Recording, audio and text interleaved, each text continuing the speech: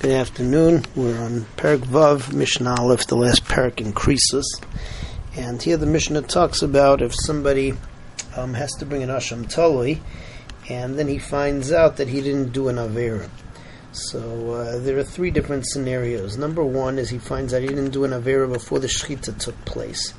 There's three Shitas in the Tanoim. Rabbi Meir says that the basar becomes chulin because it was all a mistake.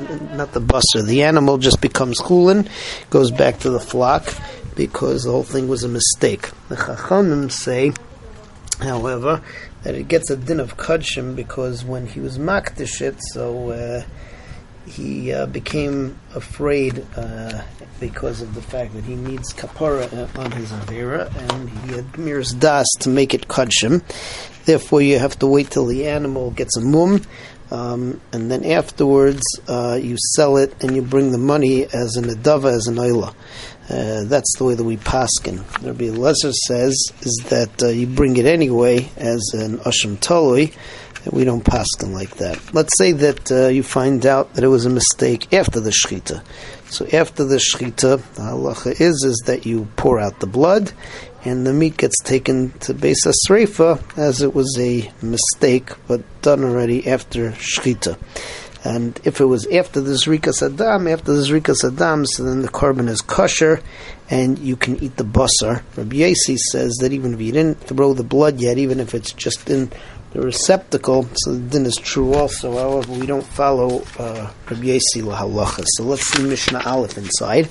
Maybe Asham Talui, somebody designates an Asham Talui v'neidal shalichata, and then he realizes that he never did an Avera. Imad shaloi nishchat, so if he realized before the Shechita, he goes out, v'yir be'eder, and the animal just goes, grazes, it's chulin, that's Divrei Rabbi Meir. Chachamim, this is the halacha, oimrim yirad she'istaiv, so the animal has to graze till it gets a mum, because it has the chumrah of kachim, v'yimacher, then it gets sold, v'yiplu damav l'nedava, and the money that you make, you use to bring in olas nedava.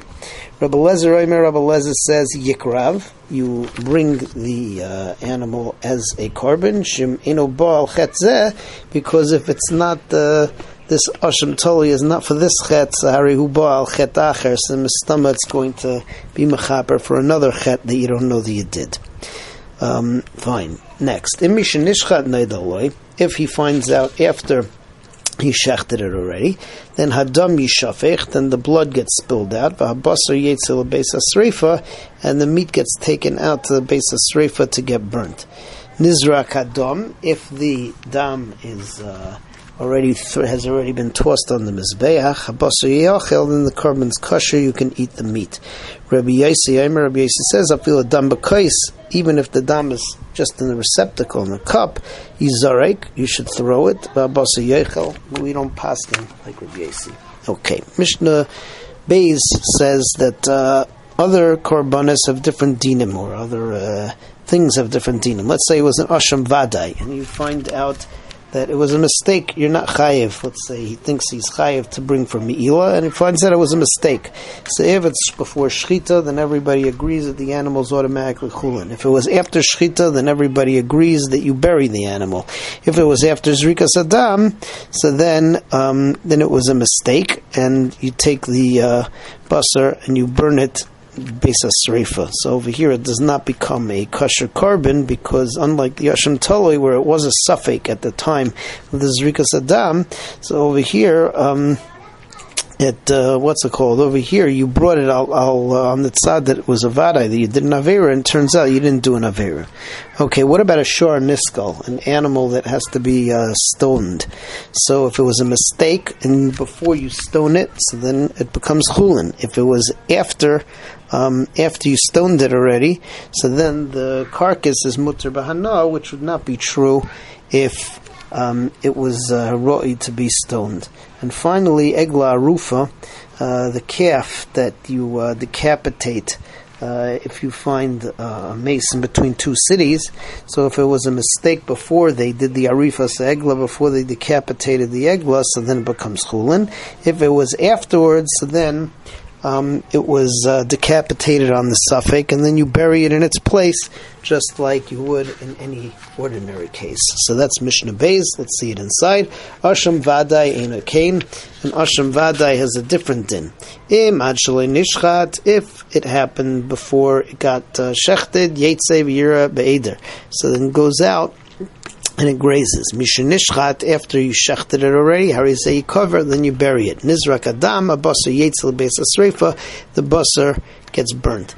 Hashor Niskal Eino Kain. So Shor HaNiskal is different than Imad Shaloi Niskal. If we find out it was a mistake before the skila Yetzei V'yira Be'eder, then it goes back to the flock. Misha Niskal, if it was after the skila Mutter B'Hana, then it's Mutter B'Hana. Egla Arufa, if it was an Egla Arufa and it was found to be a mistake, Eino Kain. Im Ad Shaloi Nerfa, if it was before you decapitated it, Teitzei V'tira Be'eder, so then it goes back to the flock. So overall,